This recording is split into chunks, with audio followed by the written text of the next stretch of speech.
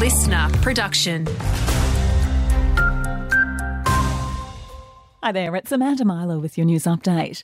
The member for Sydney, Alex Greenwich, is calling for tonight's Mardi Gras parade to be a peaceful one. The Mardi Gras parade is an opportunity for Sydney's LGBT community to express ourselves, to celebrate ourselves, our sexuality, to focus on the political causes ahead of us. That's what tonight's parade should be about. On 9 there, it comes after police clashed with protesters at an unauthorised rally on Oxford Street last night. No arrests were made. Not far away, hundreds gathered for a vigil in Darlinghurst to honour Sydney couple Luke Davies and Jessie Baird. A police officer is accused of murdering them. Anthony Albanese says no one wanted today's Dunkley by-election in Melbourne as voters continue to hit the polling booths. No one in this local community wanted this by-election because Peter Murphy was taken from us too soon at age just 50, sadly to cancer. And yesterday we lost another Victorian member in Linda White to cancer. PM there on 9, Labor holds the seat on a margin of 6.3%.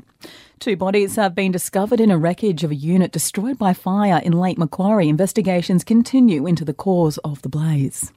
And US President Joe Biden's announced plans for an airdrop of food and supplies into Gaza.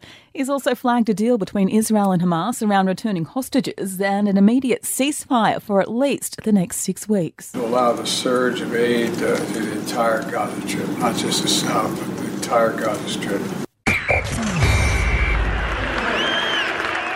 Some wild scenes in Vegas as the NRL takes over. Captains runs today for the 14s ahead of tomorrow's double-header season opener.